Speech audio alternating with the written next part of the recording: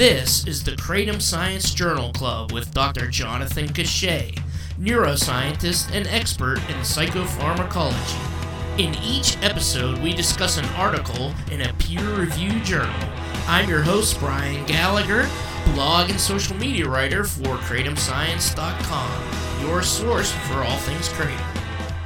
Embarrassingly poor evidence and data, and a failure to consider overall public health. That's what a former Secretary of Health called the FDA's justification for seeking a Kratom ban. We'll look at it through Jane Babin's report called FDA Fails to Follow the Science on Kratom. Had fun at Kratom Panic 2021 for the past few days. Yeah, you're going to have to bring me up to speed on that. I don't know, the intricate details of what's been happening recently, but I'm interested to hear. So the FDA released a press release that they seized something like 37,000 kilos of Kratom from Fort Myers, Florida. They're calling it like a new dietary ingredient that's not approved, and they're calling the Kratom itself an adulterant in a dietary supplement, and they get the U.S. Marshals to go down. And then I think it was Dr. Woodcock was her name, and Scott Gottlieb on Friday night had coordinated tweets against Kratom and about the seizure. Kind of makes it look like illegal, and it's justified on a 2012 import alert. They started it that year, that import alert for Kratom, which gotcha. I guess. Hold on one sec. So recently, there was a big seizure that happened down in Florida. Yeah, and then recently, we had a tweet by is Gottlieb current FDA director? No, he's now on the board of Pfizer. The current guy's name is Steve Hahn. He was kind of like the interim director after Gottlieb, and I guess Biden didn't appoint anyone. I don't know if he does that, but there's a new HHS person, Rachel Levine, who is from Pennsylvania, but yeah, no, Gottlieb is on the board of Pfizer now, and he still wants to ban Kratom for reasons that might be revealed in this document we're going to look at. So that was all recent, and so it continues. So what else is going on? Or are we going back to 2012? Well, no, that's when they first issued the import alert, and at least, people have told me 2015 they started doing this seizure press release thing. So it seemed like there has been about one a year since 2015. There wasn't any last year because they were busy with COVID, but I looked at a press release from 2016. It is almost word for word, and it's funny, they do it. It's like a form article, because there's an opening paragraph, then there's a quote from somebody on the second paragraph, then there's a couple of paragraphs that were exact, pretty much word for word from the 2016 one. So they do this every year, and then there's a panic in the Kratom community. Everybody thinks, the cops are going to bust down their door tomorrow and take their Kratom, which is impossible unless you're in one of those illegal states, because the local state police don't have the power to come seize your Kratom because it's not illegal. There's just that import alert that apparently gives the FDA the power to seize some shipments. Got seized in Florida. Was it a large wholesale, a couple kilos or a couple pounds? Or it was 37,000 kilos. So it was probably, a shipload, or, a couple of whatever those tractor trailer things that they carry over on cargo ships. Boat. 37,000 kilos. It seems like a lot, but I've heard the supplier that actually, anybody shipping that much in is obviously pretty big in the game, and somebody told me he's going to be back at it in like 3 weeks. So these things essentially mean nothing, and they're mostly like a show business type thing. It makes Kratom seem illegal to the public who's unaware. They're like, oh, they're seizing this stuff. I saw that in my local store. I'm going to go complain. And, you know, it's kind of like tries to turn the public against it to make it, by making it seem like an illegal drug. But they have the legal power to do this. They just don't have, I don't think they have the resources to seize all the shipments constantly, because like the U.S. Marshals are carrying out the enforcement. That I looked them up. There's about 4,000 total U.S. Marshals in the whole country. They have other shit to do, and you know, I don't know. Maybe they could start doing this on the weekly, but over the past 6 years at least, or just 6 years, they've been doing this once a year. It's always the same press release. There's always a panic. So it's interesting. I mean, it's interesting. We're sort of like, you know, at that time of year again, COVID subsided. Now we need to justify our existence and let's go after Kratom again. Yeah. I think that most people in the Kratom community understand that the FDA and other sort of regulatory bodies are going after Kratom in a way where it's like kind of shady, if not fraudulent, right? Yeah. But this paper that we are going over today about the FDA and so what's the title here? FDA fails to follow the science on Kratom. This was written in 2018 by Jane Babin, who I was pleased to see has a PhD in molecular biology. So we got that covered, and also a JD. So, you know, if there's, it's hard to get someone more qualified to write something about how regulatory bodies are approaching the science. And if she happens to hear this, come on the show. I tried to message her, I think, on LinkedIn and get in touch, but she's probably a busy lady.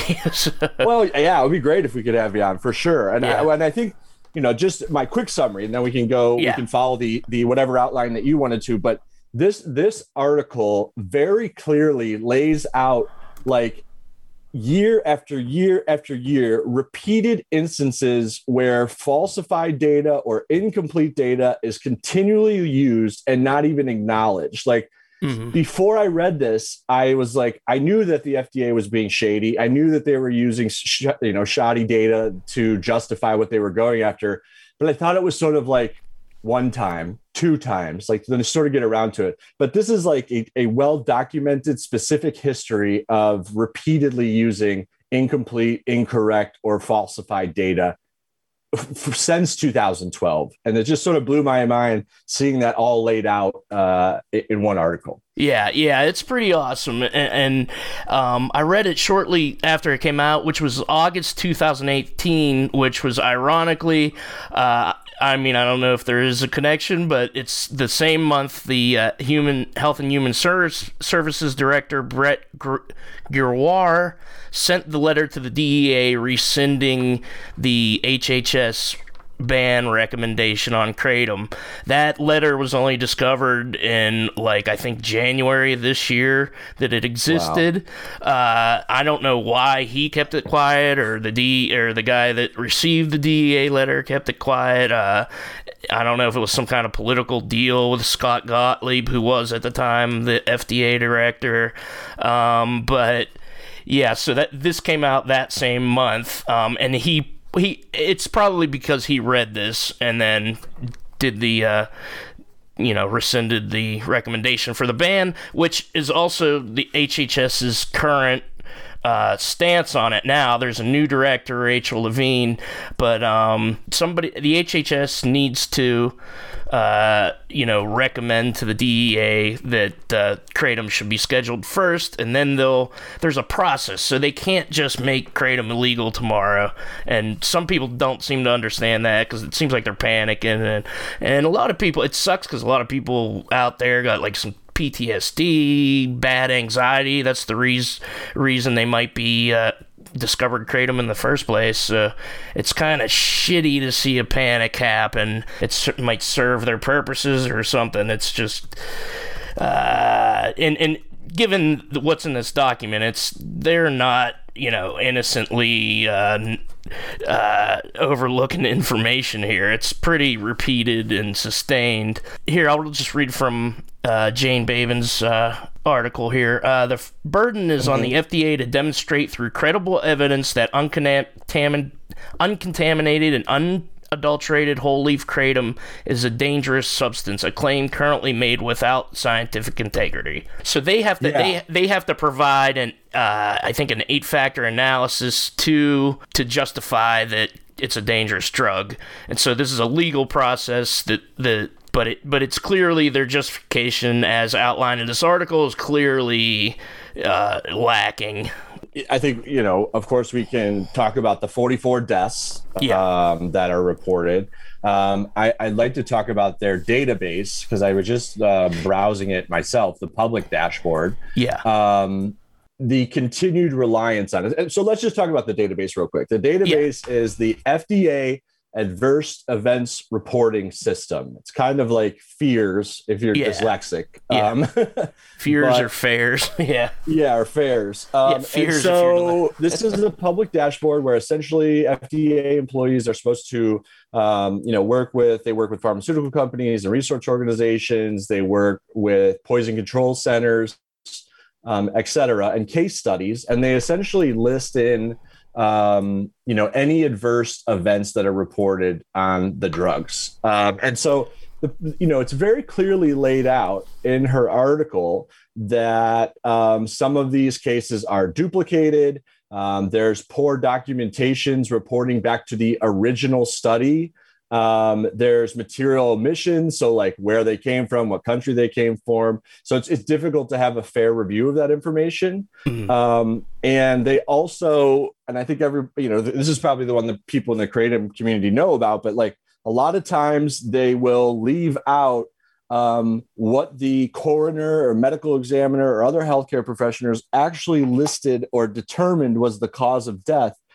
In some ways, making it seem like kratom was the only thing in their system and that the kratom was deadly. And I think, that's so there's plenty to jump into there, but you got to remember, like, the FDA's role is to sort of protect public safety from anything that could be dangerous for public health.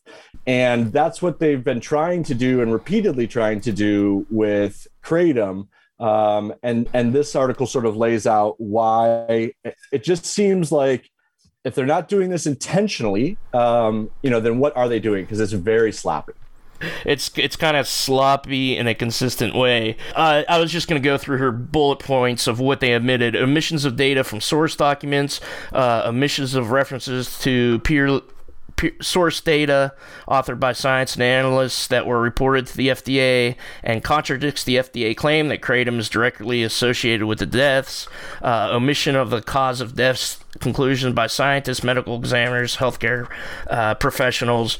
And I think like one of the first ones they go through is like a duplication on two of the same deaths at least that they found, and she said there was probably more duplications included. So when you look at the news and you see kratom caused 91 deaths, this is what we're looking at. We're looking at the first 44. They since upped it to 91, and this is the kind of stuff they're doing here. There's two things. One thing I just found out about what the FDA sort of disclaims about this database.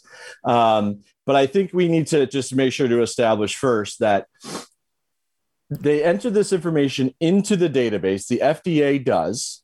And then in the case with kratom, they repeatedly refer to this database as the source of information to say that 44 people have died with kratom. Now it's up. It looks like death cases. I just put in mitragynine in the public dashboard. It says 399 cases at this point. Okay. It's interesting. Like, I wonder if alcohol is in here. Let's see what alcohol says. Alcohol is 17,000 deaths, which seems to me to be low. Really.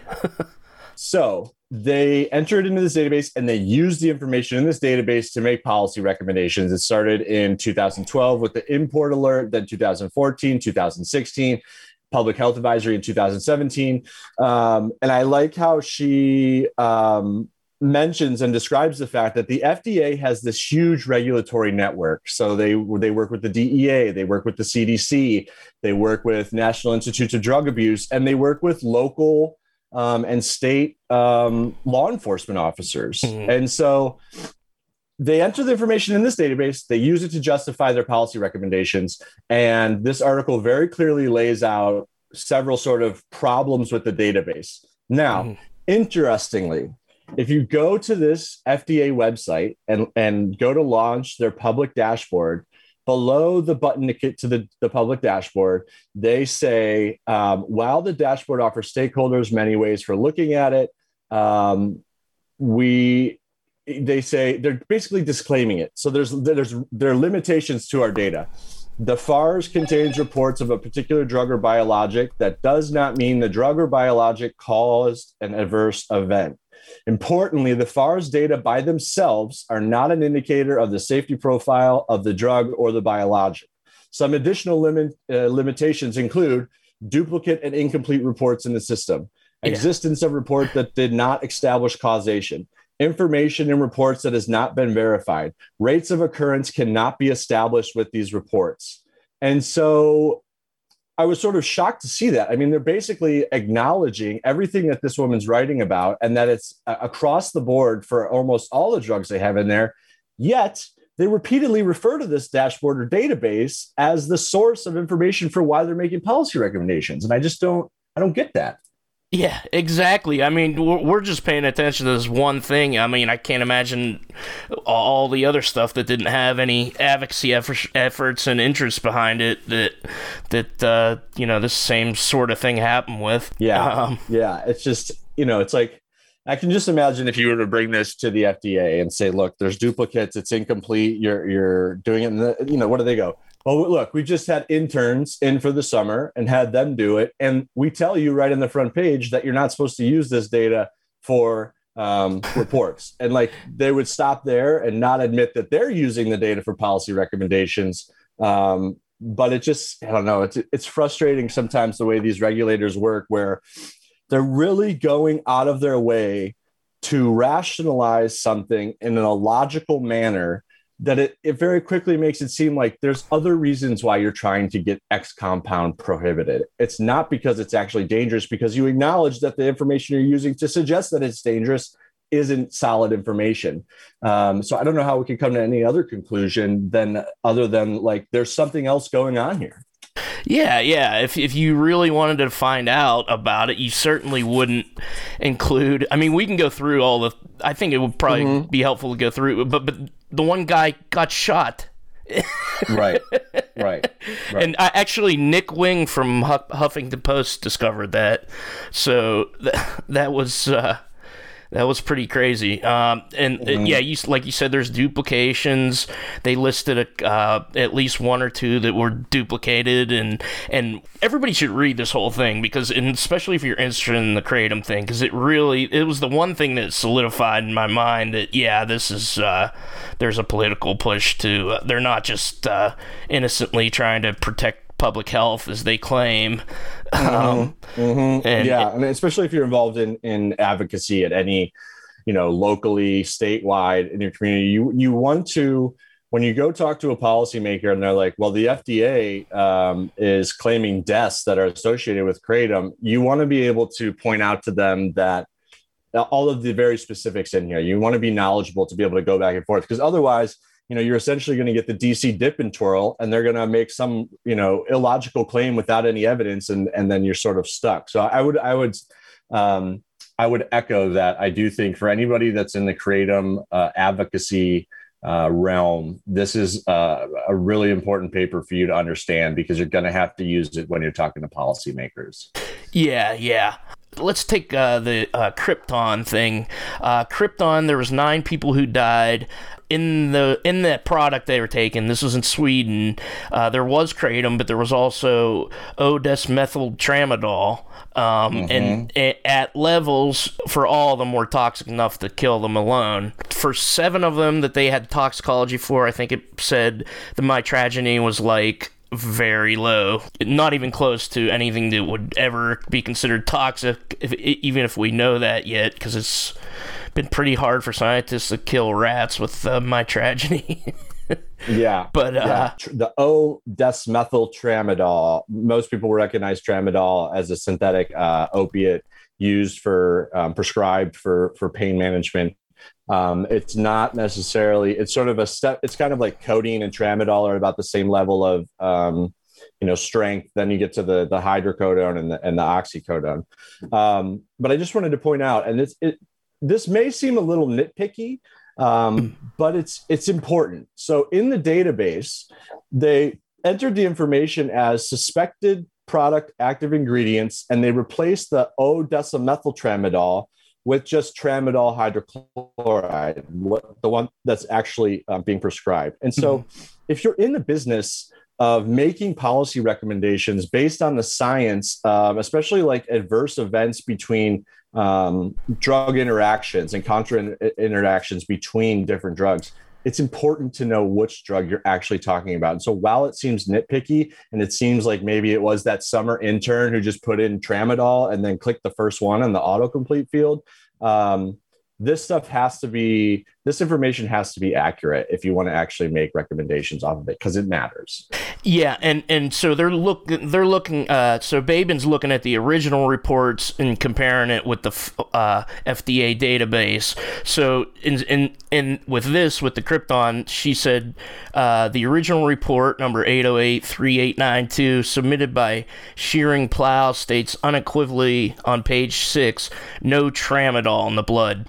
Right. Yeah, so we're talking about O-desmethyl tramadol, which was what probably killed the 9 people. But why would they replace it with tramadol? Is that maybe a weaker substance? No, I think honestly, I think it was someone typing in an auto-completed field and selecting the first one. Someone who was younger and wasn't necessarily looking at it. It wasn't a psychopharmacologist or a pharmacologist who would want the very specific information. They're correct. So I don't know why. I like the paragraph right after this. First of all, it's important to note that this was a contaminated kratom product with something in it that wasn't kratom. So kratom has not been established as dangerous here. Contaminated products have been established as dangerous, which is something everybody acknowledges and everyone would like to get regulated properly. So there's that. But then secondly, after that, they go, the failure to recognize scientifically documented cases of these deaths served to materially mislead the CDA and NIDA and the publication and all of the respective alerts that allege kratom caused deaths because this information is incorrect. And in these letters to all of these agencies and these policy recommendations, the paragraph right below that says the FARS database was the only source of information from the FDA on many of the alleged kratom-associated deaths. So they acknowledge on the front page of this database that you cannot make causal like associations. And just because something's listed in here doesn't mean that it actually was what caused his death. Yet, very clearly, it's the only source of information that they're handing over to say, hey, kratom is associated with people dying. It's not the case. Yeah, and even in the database, they don't cite the original report, which is just, I do that on my blog. That's just... I was going to say, yeah, for sure. It's a higher like any a freshman college student has to cite the report or they're going to get, they're going to get points removed on their paper. The other one, and what's more, the FDA and the DEA, when they tried to schedule it in 2016, were using these deaths as an example. They were citing, and then when it goes out in the media, you figure, oh yeah, well these guys know what they're talking about, and a lot of the journalists writing about it don't look into it at all, which there's no excuse for. It kind of starting to piss me off because it's like I know it doesn't take that long to just look something up and at least present another side. So there was more exclusion of toxic drugs. There was a drug U47700 called Pink.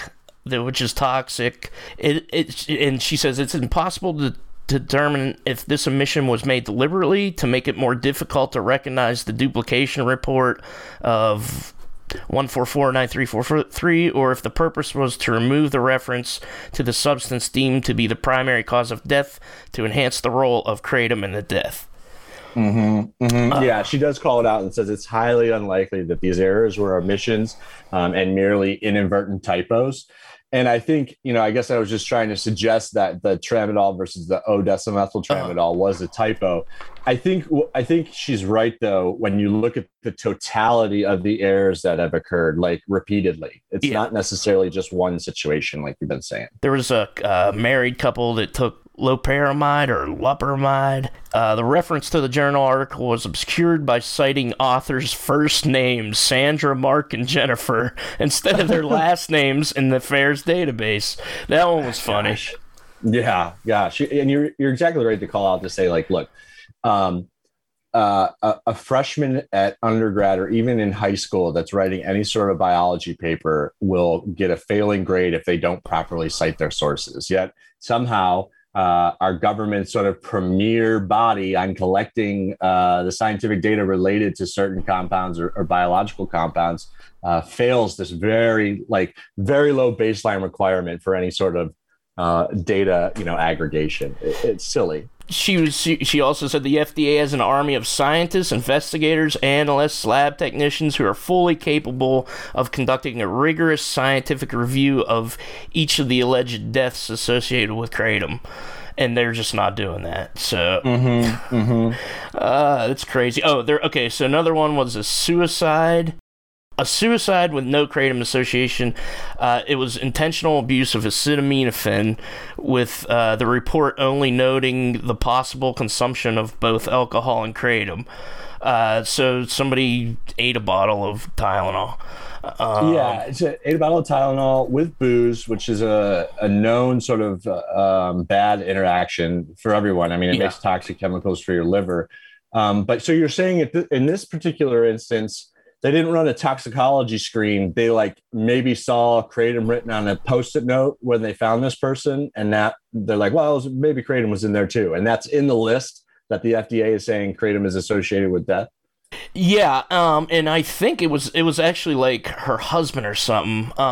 Yeah, I see it. It's on page 11. Yeah, it was just a report. It was the family member said that. Yeah, you're right. The wife. Intentional dose. Okay, so here's the next one: a homicide with no kratom association and a deliberate manipulation of the report.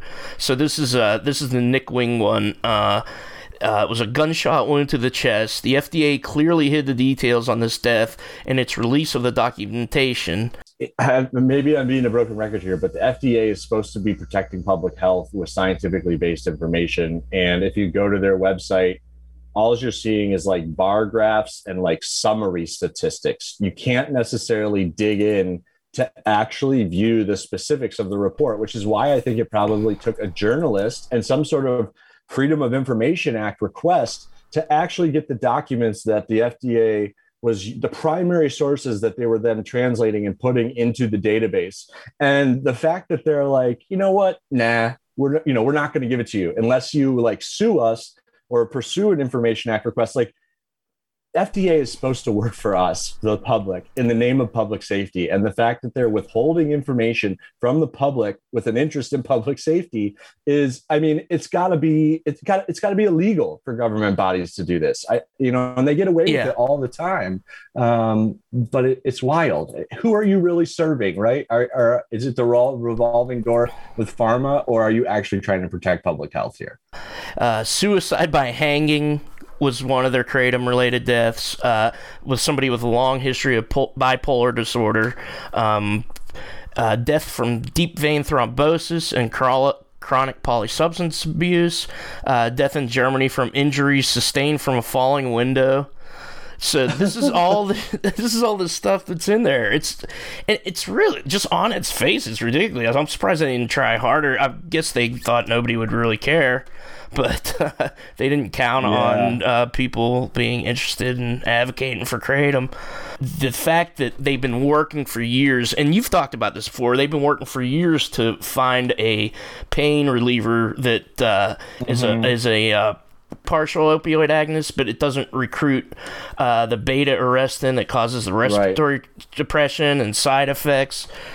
After more than 10 years, untold hundreds of millions of dollars, granting by FDA of breakthrough status and encouraging results in phase 1 and 2 clinical trials, the final phase 3 of the clinical trial process failed to meet expectations for side effect reduction at higher doses. They were talking about, she was talking about drugs like Trevina's olocidarine. So basically what she's saying is they've been trying to find something in drug trials that does this for years and years, and now that they have something that grows on a bunch of trees in Southeast Asia, there'd be an incentive to make sure people only have access to it through a very profitable drug. Right. Yeah, that's always it's. I forget where I've said this, but I've heard it a bunch of times. And that, like, it's not that they don't want you to use drugs; it's that they want you to use their drugs. Yes. And their drugs won't be bad. I mean, they'll probably have some great drugs that come out of kratom alkaloids, but I think people should have access to this, and it's clearly they're making shit up to try to show how much more dangerous it is. Not that there isn't any risks for a lot of people, but it just kind of clearly, this whole thing kind of shows what they're doing. Yeah, and so I was able to dig a little bit deeper, and I did find the specific adverse reaction that they're talking about with the mitragynine. And it does say cause of death was a gunshot wound. It does include mitragynine or kratom in the toxicology, or what was found in the substances of suspected ingredients and reason for use. However, it also includes benzodiazepines, alcohol, and I think other opiates besides mitragynine. It's taken a minute for it to load up, but the point being, you could come to this database, so the FDA or a regulator could come to this database and say, well, they weren't saying that it was in this database. It says cause of death was a gunshot wound. In this database, they indicate that there were other compounds that were in the toxicology reports besides just kratom. Okay, so it was just a benzodiazepine and then the mitragynine. Reaction was a gunshot wound and homicide.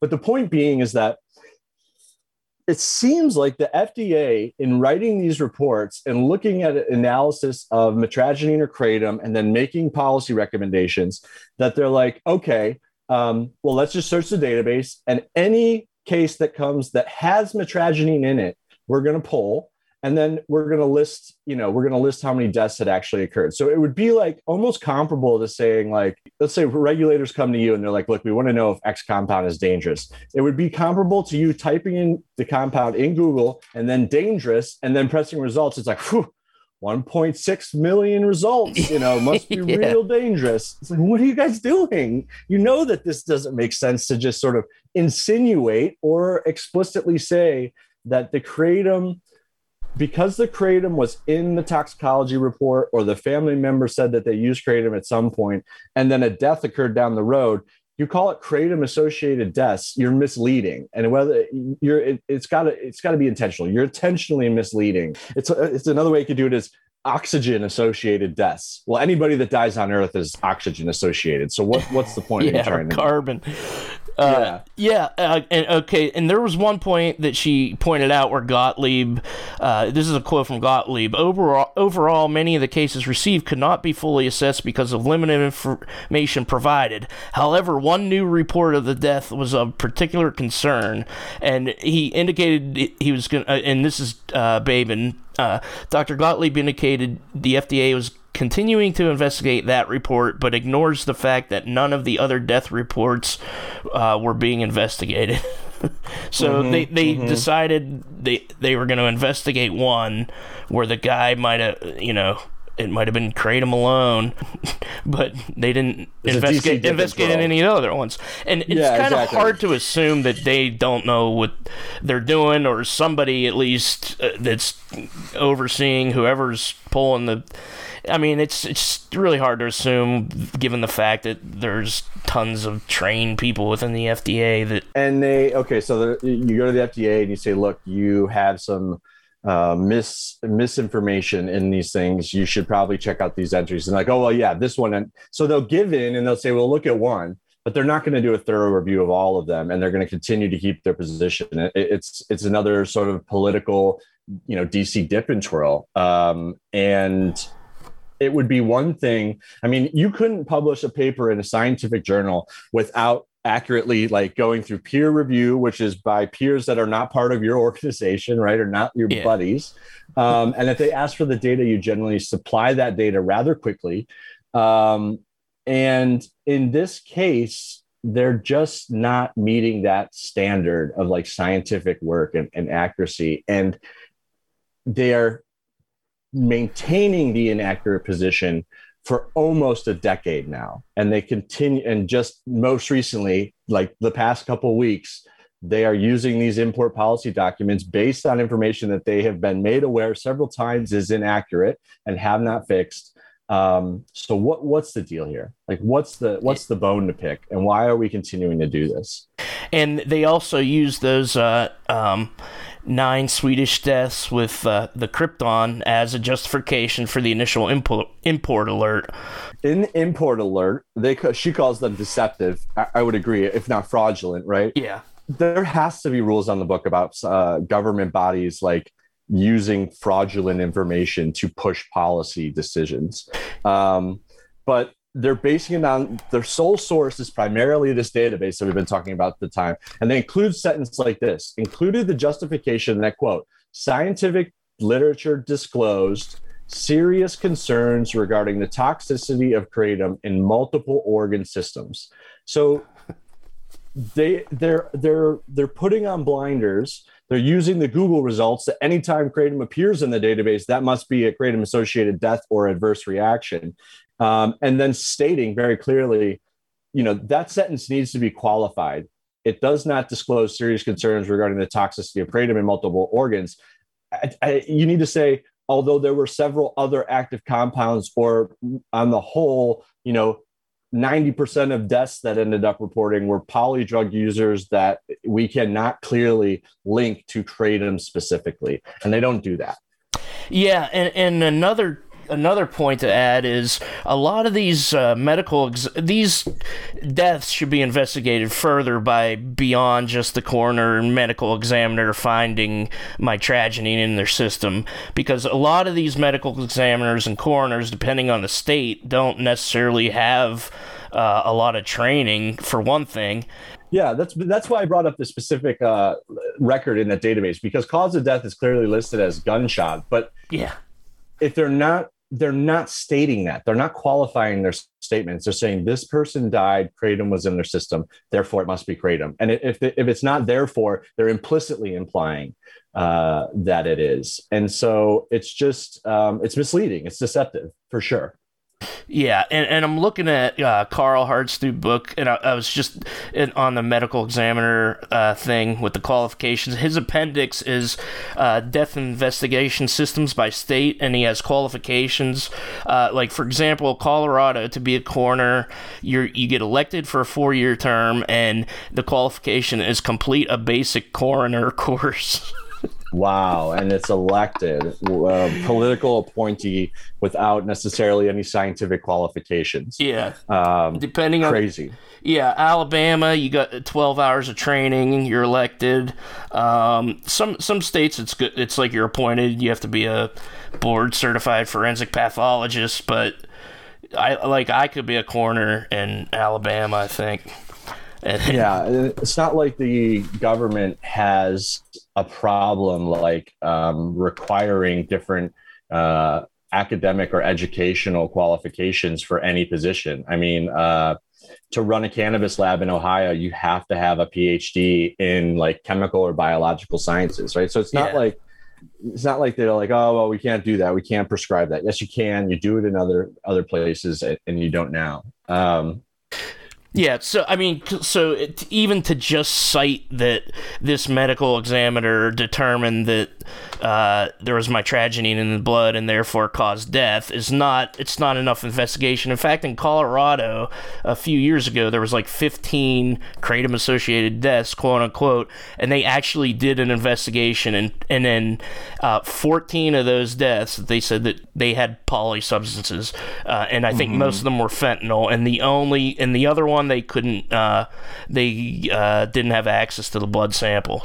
So once people look more closely at this, they're not really finding evidence that kratom can kill anybody. I mean, I think there would be toxic levels of the extract, and toxic doesn't mean death either. Yeah, like, so you could take a toxic level of like Coca-Cola, depending on how you define toxic. Like it can put a strain on your biological system. Yeah. Whether or not that causes death, I mean, I think we know, and like we mentioned earlier with the beta-arrestin, opiate overdoses cause breathing, and that's why they die.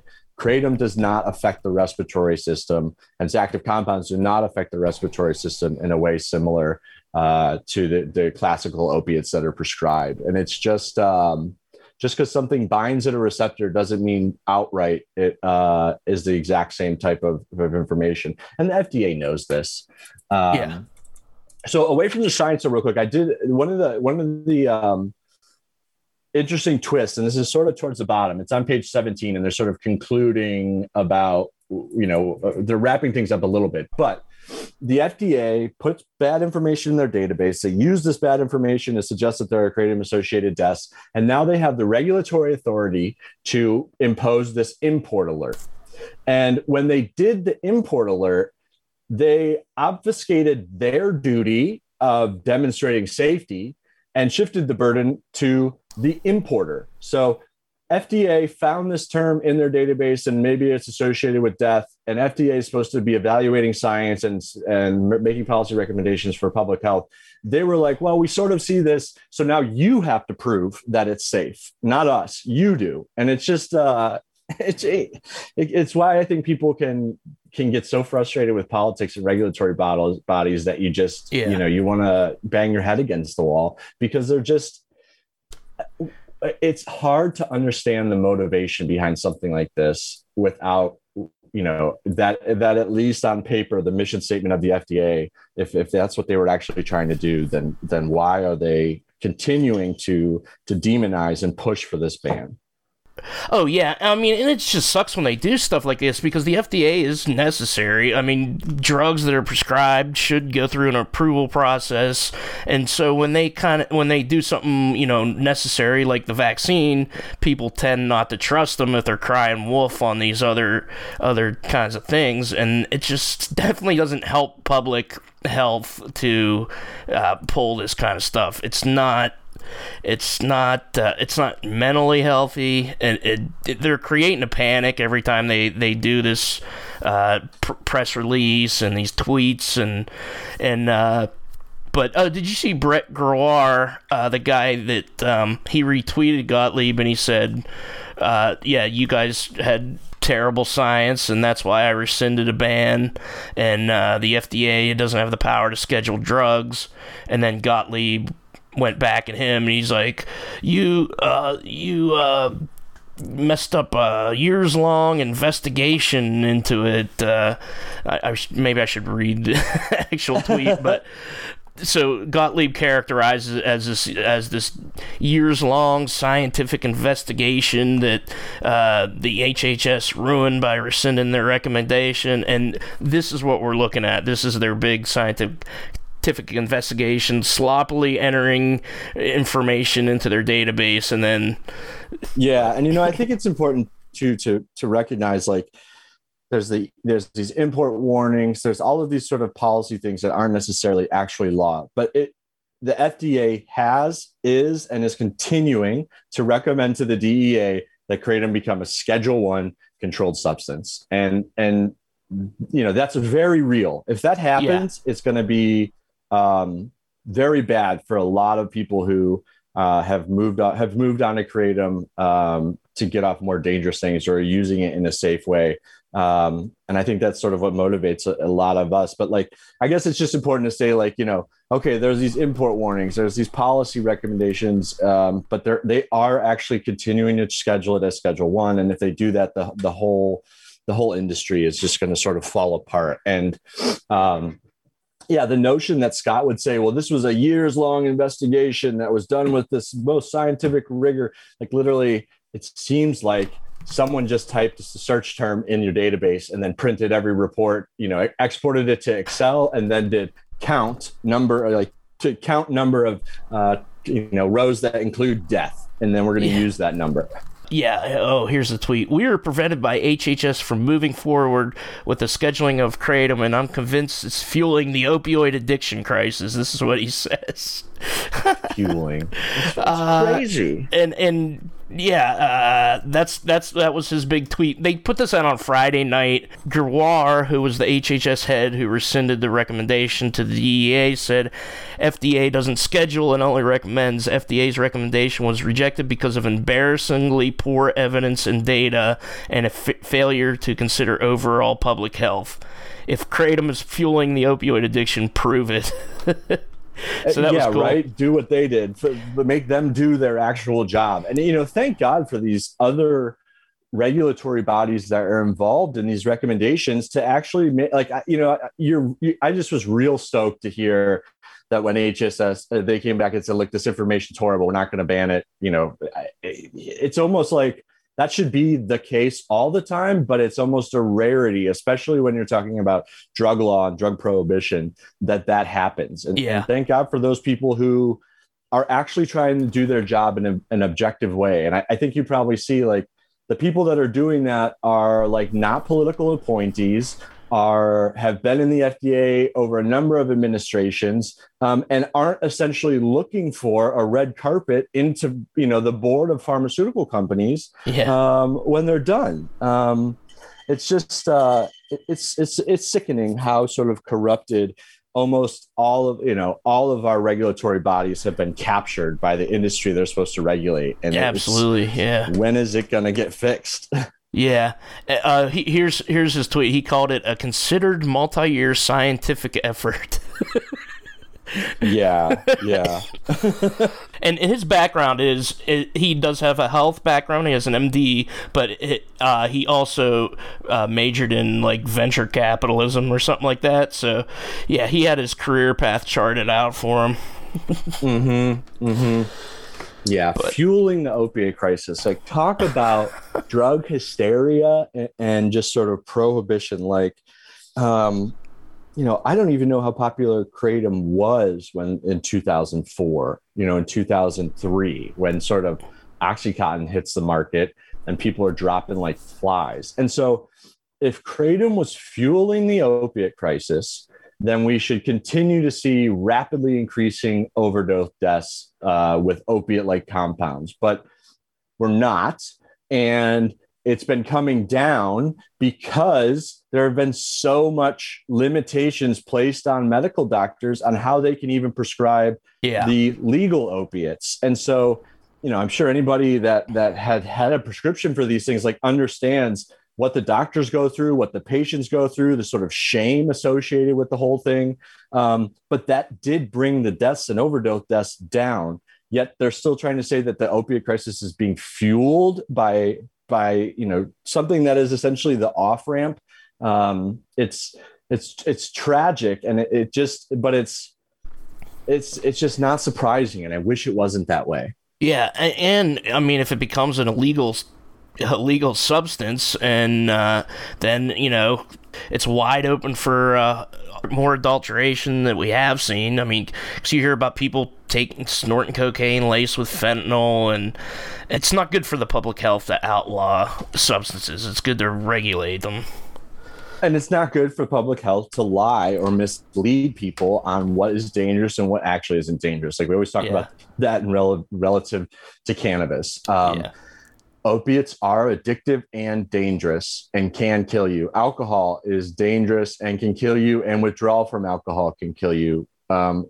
If we want effective drug policy and we actually want to protect public health, being honest about what isn't and what is dangerous is critical to that mission. Thank you, Dr. John Cachet. Check him out on social media at jcachet. And please read this document. We'll have a link to the PDF file in the description. It's Jane Babin's FDA Fails to Follow the Science on Kratom. The music is Captain Big Wheel. The Kratom Science Journal Club is produced by me, Brian Gallagher, for KratomScience.com. Take care.